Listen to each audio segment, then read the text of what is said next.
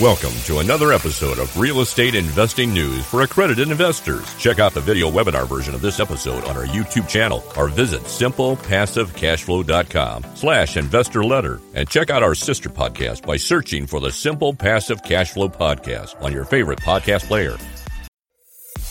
Welcome to another episode of Real Estate Investing News for accredited investors. Check out the video webinar version of this episode on our YouTube channel or visit simplepassivecashflow.com/investor letter and check out our sister podcast by searching for the Simple Passive Cash Flow podcast on your favorite podcast player. This week, we are going to be doing the 2020 February edition of the Green Sheet Investor Letter. You guys can check out all these letters and past videos at simplepassivecashflow.com/investor letter. And make sure you check this out on the YouTube channel too. I make a bunch of slides, and if you're listening to this on the podcast version, probably going to want to check out a lot of the graphs that I put in there too. It kind of brings another dimension to this. But however you guys want to consume this podcast, YouTube channel, it's all fine with me. And those of you who are high net worth passive investors still using a 401k or a self-directed IRA, you're doing it all wrong, man. I don't have any retirement accounts because I would rather pay taxes on it today when my income is less than in the future, which is very counterintuitive. People will say that you're going to make a lot less in the future, which, as you know, we do things a little bit differently at Simple Passive Cash Flow. Why I'd like to not use a retirement plan or what we call qualified money is that I want to avoid the UDFI and UBIT tax. Now, the one way you can do this via retirement account is called a QRP or Qualified Retirement Plan. You guys can check this out at simplepassivecashflow.com/QRP and also fill out the form there and you can get a free book sent your way to learn more about it. It is February 2020. This is the monthly market update where I collect a bunch of news articles that I've sifted through. You guys can find the show notes on this one at simplepassivecashflow.com/green10. That's with a 10, green 10. And I do this every month, recapping what I've been up to at the end and some of the biggest news headlines that I've been seeing that I think impact macro and some micro markets out there. Again, all these will be posted on the YouTube channel. So if you guys are missing out on the audio or the video version, you guys just checking on this on the auto version, you guys can check out more there too. So if you guys don't know who I am, Elaine Kaoka, I still have my PE, and you guys probably found me through the Simple Passive Cash Flow podcast. But if you guys haven't already joined our Facebook community online, probably find it by going through Simple Passive Cash Flow PUI is what we call ourselves. So the biggest news that happened this month, in case you didn't know it, but they signed the Secure Act, which basically robbed millions and millions of dollars from millions of Americans without you guys even knowing. So let's break this down. What is the Secure Act here? So you remember when the government was kind of going bankrupt and they needed to come up with some new laws to not have that happen? Well, this is the byproduct of it. And what it is a way of generating income for the government, which is typically not very good for us Americans. And said in a better way, kind of the deal for us got worse. So here's a few bullet points. It expanded the ability to run multiple employer plans for plan years beginning after December 31st, 2020. Had safe harbor rules simplified for plan years beginning after December 31st, 2019. Long-term part-time workers permitted to participate in 401k plans, which applies generally to plan years beginning after December 31st, 2020. We had a 3 consecutive 12 period. The employee has at least 500 hours of service. It repealed the maximum age for making IRA contributions, which appeals to contributions made for taxable years beginning after December 31st, 2019. It increased the age for required minimum distributions, which we called RMDs, to 72, and applies to distributions required to be made after December 31st, 2019 with respect to individuals who attain age 70 and a half after such date. If you guys are probably sleeping, you guys are probably just like any other Americans, probably didn't pick up anything. Nothing really popped up there. But there were some good things in there. Frankly, I don't really care because I don't have any retirement plans myself. I'd rather invest with my money and take all the depreciation today and live off that today. So they changed the rule with RMDs after death. So before, they got rid of stretch IRAs. You guys can Google all that you want, but basically what you were able to do is, say your parents died and they had an IRA, they could give it to you and it would keep going. It was stretch. But now they have this little nasty rule in here that basically requires all IRAs and qualified plans to be distributed within 10 years of death. So you got a limit. So if your parents die and you have this money, you got to spend it in 10 years. So the red flag should be going up. Everybody got screwed out there. The Senate version had a 5-year limit, by the way, but it turned out to be a 10-year time horizon. There is an exception to the 10-year rule for surviving spouse. So if your wife or your husband dies, they have the IRA, the 10-year rule doesn't apply.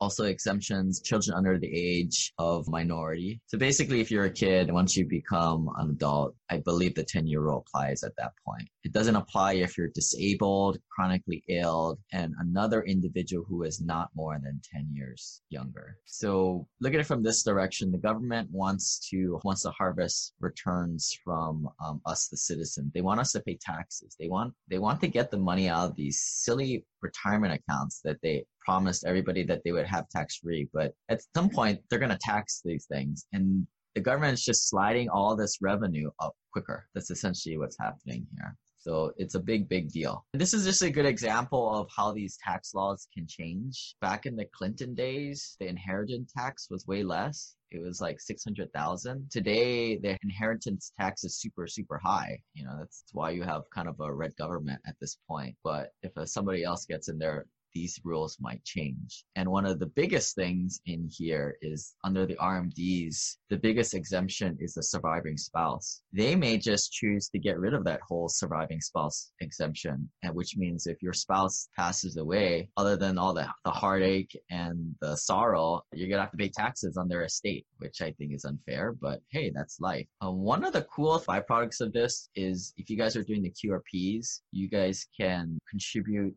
up to when you file your taxes. So if you're like me and all the cool kids filing your taxes in September and October, you can contribute to your QRP for the previous year all the way up to that point. Just like how you're able to do for your Roth IRAs or IRAs, same kind of rules apply. So the Secure Act kind of opened that up. And then now you can have annuities in your retirement plans. So that kind of opens up a whole new door for those of you guys, playing around with the life insurance, the internet banking concepts there. If anybody has any questions on this, feel free to type it into the chat. But I'm going to move on to kind of more rapid fire. Headline title is Top Multifamily Markets in 2020 are the small metros and the suburbs. And they're saying as a result of the slower economic growth, apartment demand is projected at 240,000 units in 2020, which is approximately 20% less than that of 2019, estimated 300,000 units. CBRE comments. Rent control is sort of making a comeback. There was 3 laws passed in late 2019. Limiting rent increases. If you read into it, it doesn't seem as bad, I guess, depending which side of the table you're standing on, right? Politically. But sometimes they'll put in restrictions where it needs to be based on some higher number that they'll really never get, which I think is sort of fair. But regardless, I mean, if you're investing in California, I don't know why you are doing that, or even any other blue state for that matter. Probably not getting the rent to value, 1% rent to value ratios for anything that's not a war zone property or a C-class property or worse. So I don't know why you would be doing that. The U-Haul released their top 20 growth cities for 2019. And this is something I track closely. This is the U-Haul is what you used to move around with when you were broke and you didn't have any money. So it's a good indicator for what the blue collar workforce housing folks are doing when they have to move. A lot of the influx of people are in the Florida state. Raleigh, Durham, North Carolina is number 1. Round Rock, Texas is number 4. Yeah, a lot of Florida ones in here. Coeur d'Alene, Idaho, Manhattan, Harrisburg, Pennsylvania. Actually, I don't know if this chart is incredibly useful. I mean, it's top growth cities. I'd rather see it in more regions and states. That'd be how I would use the U-Haul report. I'm super excited about a new program I'm rolling out that's going to reinvent scammy real estate education programs. So excited, like Marie Kondo cleaning stuff up excited. Announcing my new mastermind program, which consists of a closed member site with 27 packed weeks of content, plus bi-weekly group video conference calls to ask whatever. Half of the calls will be centered around granular investing tactics, and the other half will be holistic wealth building strategies that I have learned from the wealthy. That's 25 plus hours of group coaching and masterminding, and a secret Facebook group too. I know what you're thinking, not another flippin' Facebook group. Well, this one's gonna be different, more intimate, exclusive, and no cheapskates or shady vendors in it. I've been coaching individual clients over the past couple years, and I figured out what you guys need and a way to provide it in a cost-effective way. Learn more, go to simplepassivecashflow.com/journey and join before the first cohort fills up and the introductory pricing goes away. An update on land conservation easements. This is more for the accredited folks who make over $200,000 to $300,000 adjusted gross income per year. But for everybody's entertainment, what are land conservation easements? So land conservation easements are a tricky way of getting a tax write-off by designating a piece of land, a land conservation easement. No development can go there in the future. By doing this, it becomes sort of a taxable donation. So just like how you take a bag of old clothes out to the Salvation Army and you arbitrarily call that $500, what you're doing here is you're taking a piece of land that has some nice environmental value to it. Like they usually put it around, like Trump will do this around his golf courses, and they'll designate it a land conservation easement. But the tricky thing is that they have the value of the land, but then they'll mark up some kind of like fictitious development plan to basically get an appraised value of anywhere 5 to 10 times higher than what the land is actually worth. So what guys will do is they'll invest or basically donate 50 grand and it goes on a taxable donation, but they get like a 5-to-1 pop on this stuff. So for every 50 grand they donate, they get $250,000 of deductions, not credits, the deductions. But for a guy making more than $350,000 a year, that's a lot of money at 50 cents at every dollar of tax savings. The news is recently this has been getting a lot of unpopular attention. And they're kind of fishy. So investors are kind of in a holding pattern how they're doing this. If they really need to get the tax deductions, what they're probably doing is just chancing it and doing it, but they're not being overly aggressive and they're sticking to a boost ratio of 5-to-1 or less. So it's kind of one of those things where you don't want to be greedy. Pigs get slaughtered, hogs get fat. So you're basically buying charitable donations at 16 cents on a dollar. Couple charts, markets with the largest rent growth year over year from November to November 2018 to 2019, and with the markets with the largest rent decrease. I have these charts flip-flop, but the lists you don't want to be on, these are the losers. Number 1, Midland, Odessa. Number 2, Honolulu. Number 3, Baton Rouge. Number 4, Scranton. And number 5, Lafayette, Louisiana. And the winners, the top 5 markets are number 1, Pensacola, which went up 8.3%. Phoenix, Arizona went up 7.9%. Number 3, Huntsville, Alabama went up 7.1%. 4 is Las Vegas, 6.4%. And number 5, Portland, Maine, which went up 6.3%. I'm aware of all these markets. Pensacola was kind of a weird one. I got surprised by that one. Someone told me it had to do with, I guess there was like a hurricane there a while back ago, and now this is part of the bounce back. Most markets will just kind of keep pace with inflation, maybe 2 to 3% a year. More of the hot markets will be 5 to 8%. So these are the hot markets here. Amazon's 1.4 million square foot Florida project near Orlando is taken off, but don't be misled by another Amazon fulfillment center. This one's only going to have 500 new full-time positions. Now, when you're looking at a tertiary market, for example, Huntsville, 500 jobs, yeah, it's nice, right? But it's not that much. Usually a bigger announcement from a major employer might be more like on the 1,000 magnitude or higher, 1 to a few thousand jobs. That's a big news. But I think you see a lot of these news sources for real estate. They'll say a certain employer, but at the end of the day, you really have to see what kind of, what's the numbers? How many people are going there? And also, what is the multiplier effect for like a Boeing or like a car manufacturing plant? You have a lot of the ancillary other providers, like they'll build other pieces of the car or the airplane. I don't know how it is with these Amazon fulfillment centers. I don't know, maybe somebody sells snacks at the 7-Eleven or something like that, but I don't think you have a big multiplier on that. But I could be wrong. Realtor.com came out with their 2020 housing forecast, and they are, take it for what it's worth, right? They're a bunch of realtors. Then again, they do like to spend money on a lot of things, like probably a lot of number crunchers and data peoples. But they're saying mortgage rates by the end of the year will be going up a little bit to 3.88%. Average median home price will go up almost 1%. Existing home sales will go down 1.8%. And I believe they're talking more about volume than pricing.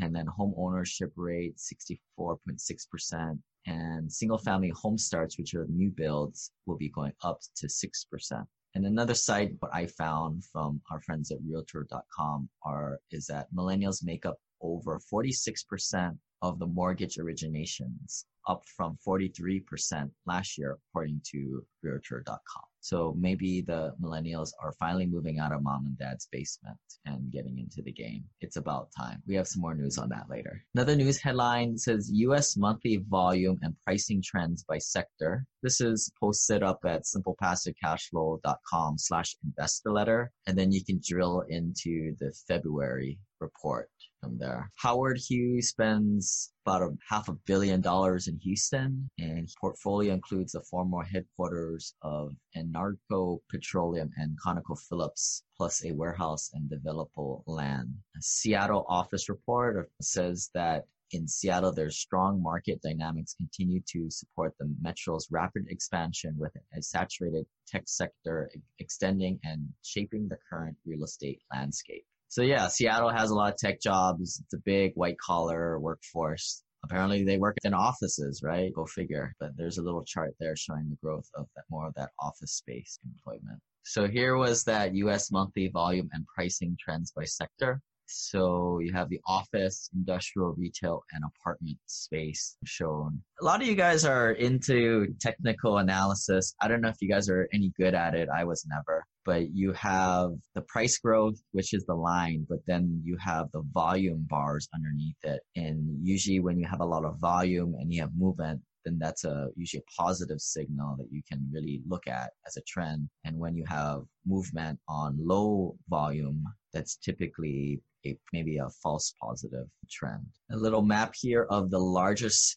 employer in every state. Some of the more popular ones where our community is mostly based out of.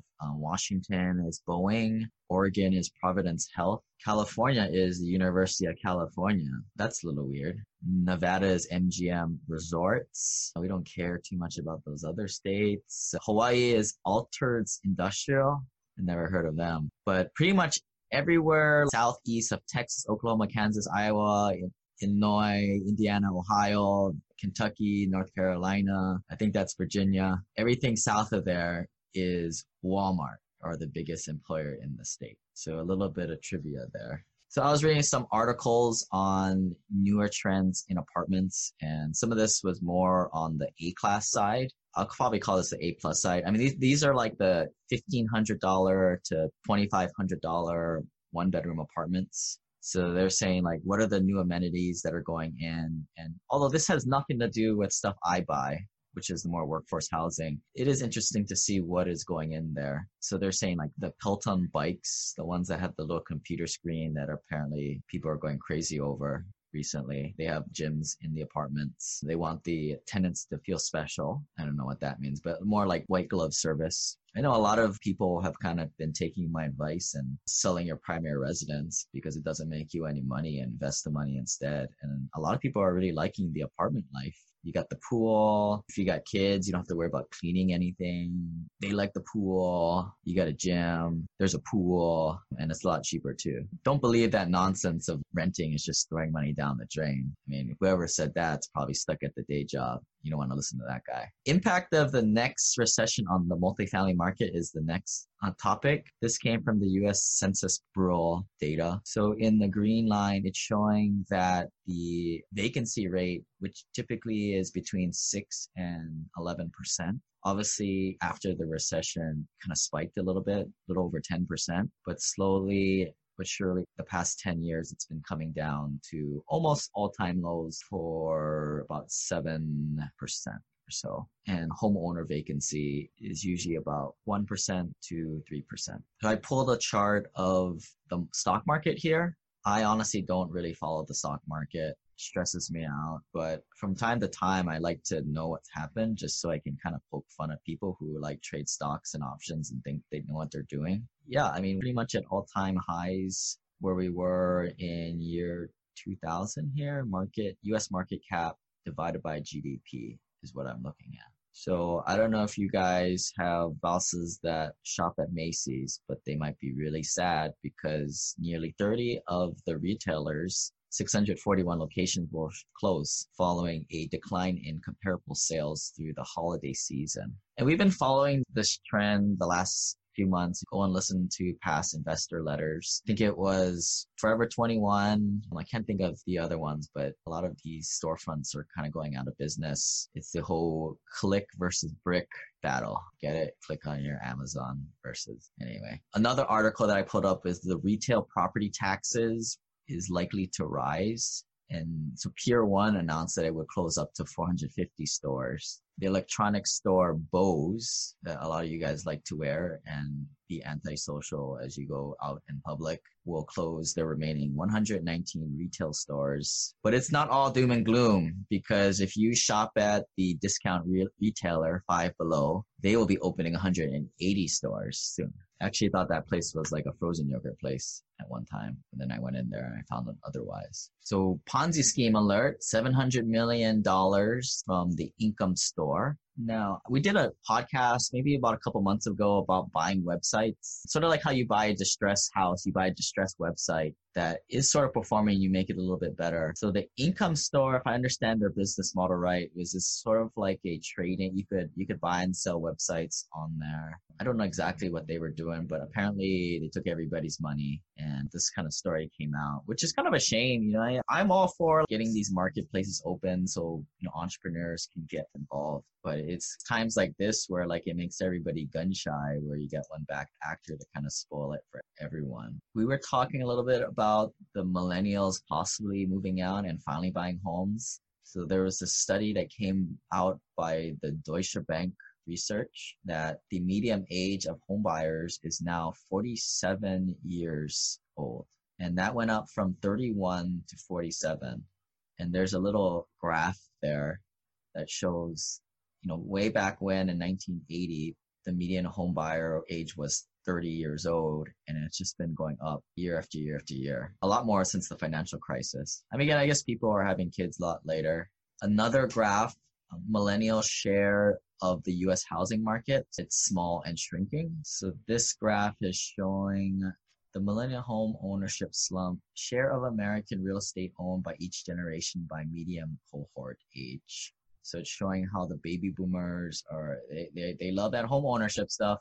And then the Generation X folks, they're kind of hitting their apex, it looks like right now. And then the millennials are kind of behind. Some new trends in apartments or in housing in general are bigger showers so you can co-shower. I don't know, maybe you have two people in there. I don't know what that's all about, but it was interesting. Like we had more of a nicer apartment, more of a B+ asset. And what we're having to do there is remove a lot of the bathtubs because people just don't use it. They'd rather have a more fancier tiled shower than have a bathtub. They'll pay more for that. So I don't know if they're going to fit two or more people in there, but the showers are a little bit more popular, more modern these days. Maybe that has to do with people just being too busy. They just got to go in and out. They can't put rose petals around their bathtub and drink wine. They don't have that time. Obviously, I'm just joking there. Some of you guys need to laugh a little bit. It's late in the day here. And then multi-generational housing is becoming more popular, and Hilton's launching this new brand called, I believe, Tempo. So it's supposed to cater towards ambitious modern traveler, whatever that means. I guess they have iPhones or something like that. 4 strategies for 2020 success in Class B multifamily space. I've kind of moved on from Class C properties. They're really difficult. They never pay. I think it's just better to be more in a B class type of asset, unless you have a really, really severely under market and you're going to do heavy value add, like more than $5-6 grand per unit, rehab per unit. But this article said there's 4 strategies that they cited. First one was new markets. So looking in markets that people aren't looking in. Number 2 was employing tech. And I didn't really understand this whole tech angle. They're saying like, oh, you have to use Alexa and all, and all those things, all that Amazon stuff. You don't put that in Class B and C properties. That'll grow legs and you won't find it anymore. But maybe they're talking more about the smart thermostats. It didn't say. Saying employees, because in these type of areas, your employees are very important. The leasing agent, you pay them on salary in apartments. And then regulations, because of like all the new rental control laws, just being up on all that stuff, very important. I recently went to a mastermind and a family office gentleman came in, talked to us about a few trends that are happening. Said that in the year 2025, there will be more people turning 65 than babies born. So that means there's going to be a lot more older people soon. But don't go to simplepassivecashflow.com/ALF and start to learn how to make your own assisted living facility like how a lot of you guys will do. That is a huge, huge undertaking and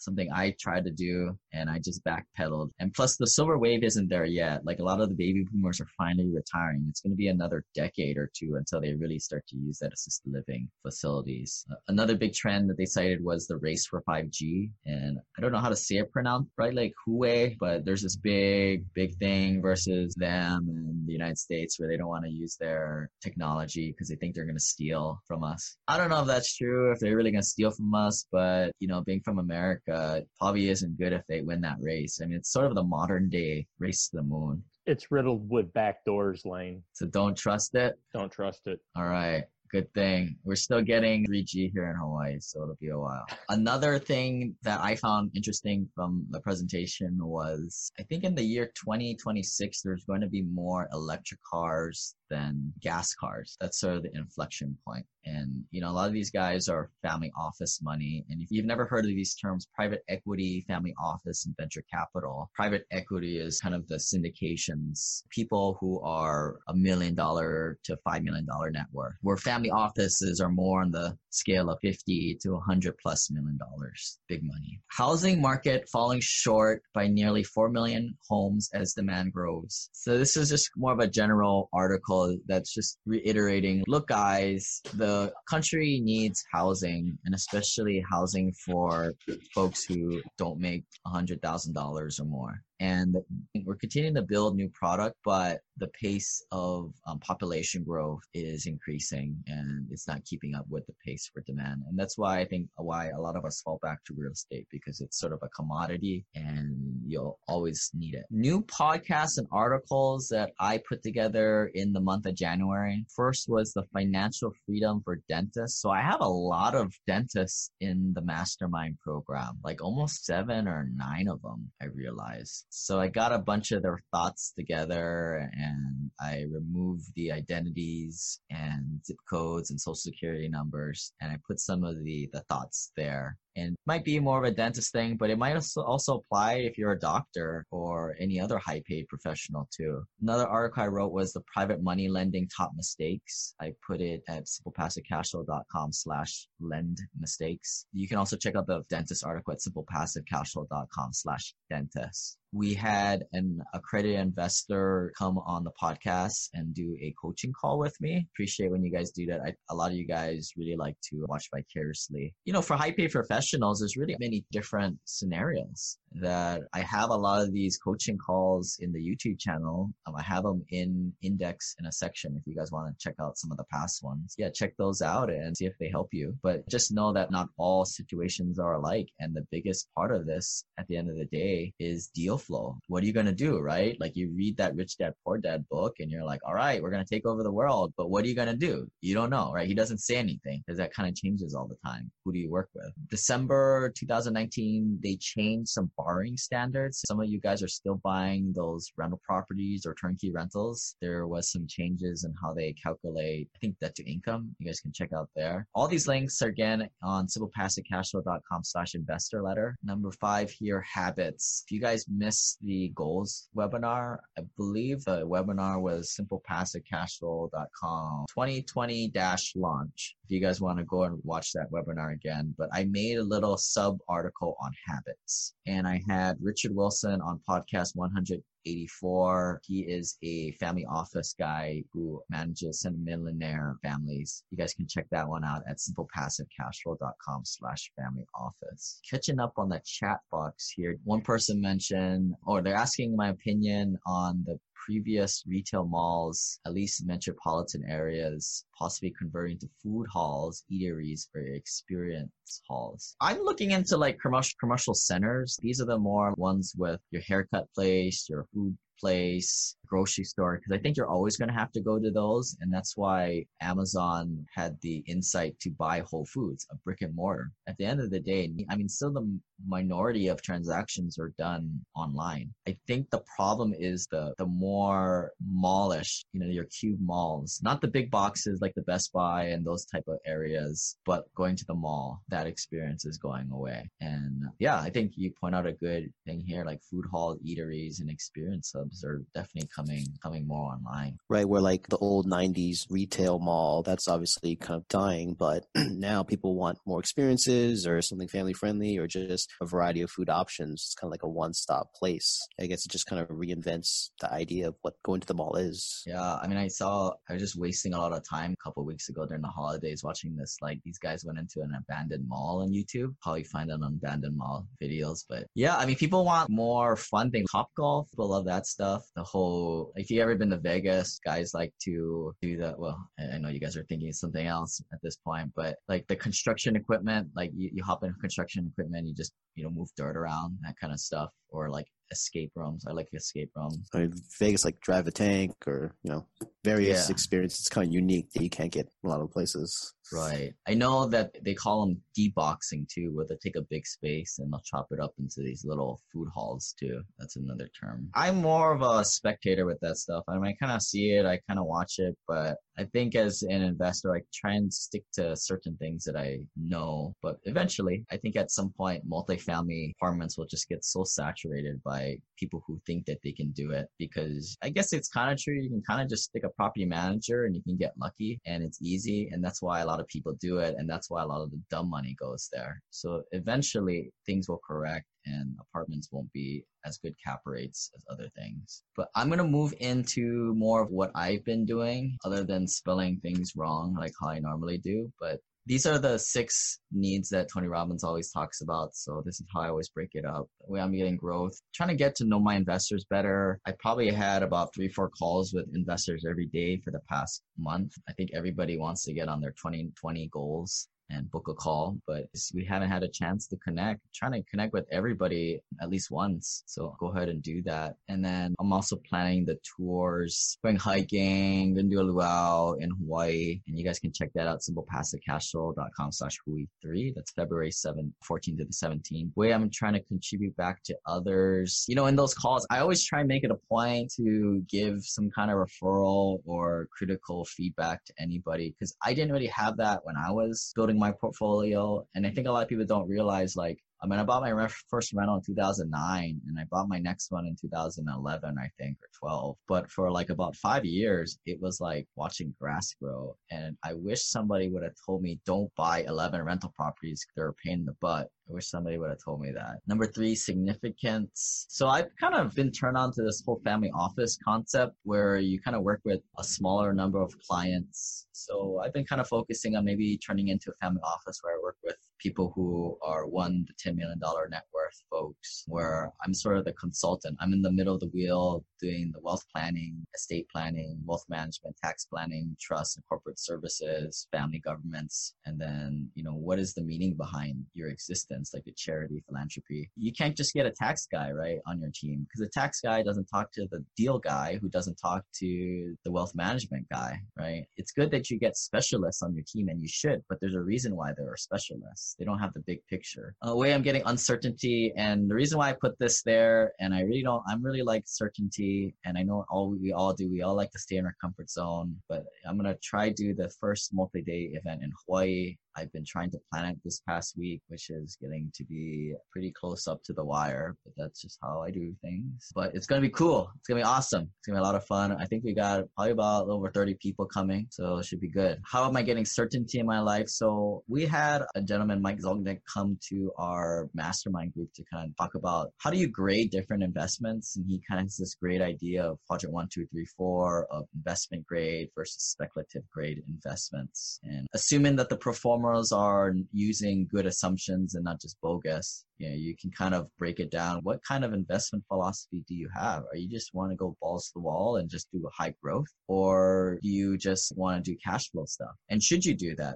If your net worth is under $500,000, you got to take on some risk, right? If your goals are bigger. Number 6, love and connection. So I've been consciously trying to book 4 trips a year now that I don't have a day job. It's hard because I go traveling all the time to check out deals, but I encourage everybody to plan vacations. I know that sounds really silly, but most people don't do it, because if not, you can just be, Kobe Bryant and just disappear off the face of the earth. It was all for nothing. And with some of the resistance or distractions that I've been facing, that I'm sure everybody else is, the heck, it's February, right, guys? You're 1/12 the way through the year, and you had all these goals. You probably forgot the damn things. Is February going to be like January? Is March going to be like January? Other than that, no exceptions, living a good life. Things are good. Some junk I did buying. I bought this doorstop. It's kind of heavy. It's a Boolean cube. You guys can get the links on the website. And I've been trying to buy a lot of things that are automated. So I had these crazy automations with Alexa and trying to automate everything. But I found these super simple. You just press the button based on how long you want it to turn on. So the coffee pot, I'll just turn it on for an hour so it doesn't go on. And I've been reading this book, Willpower Doesn't Work by Benjamin Hardy. So cover your ears if you like to read books, but here it is in 1 minute. As human beings, we are terrible at executing. We need to give ourselves every single chance that we can get to hit success. And a lot of that is building systems around making us successful. So what time you're waking up, how do you set the table for your day the next day? I just like reading the book, and I would kind of listen subconsciously, and they would mention certain examples, and it would trigger different things for me to change or new systems to put in place. I can't really think of any right now. I would recommend it. It's a pretty quick read. No Easter egg for you guys today. No happy things. Here's the legal disclaimer. And that brings us to the end of the February report. That's it. We'll talk to you guys next time. The preceding offers general personal finance information concerning real estate for investment purposes. Every investor's situation is unique. Always seek the services of professional tax and legal advisors before relying on any information contained herein. Information is not guaranteed, as in every investment there is risk.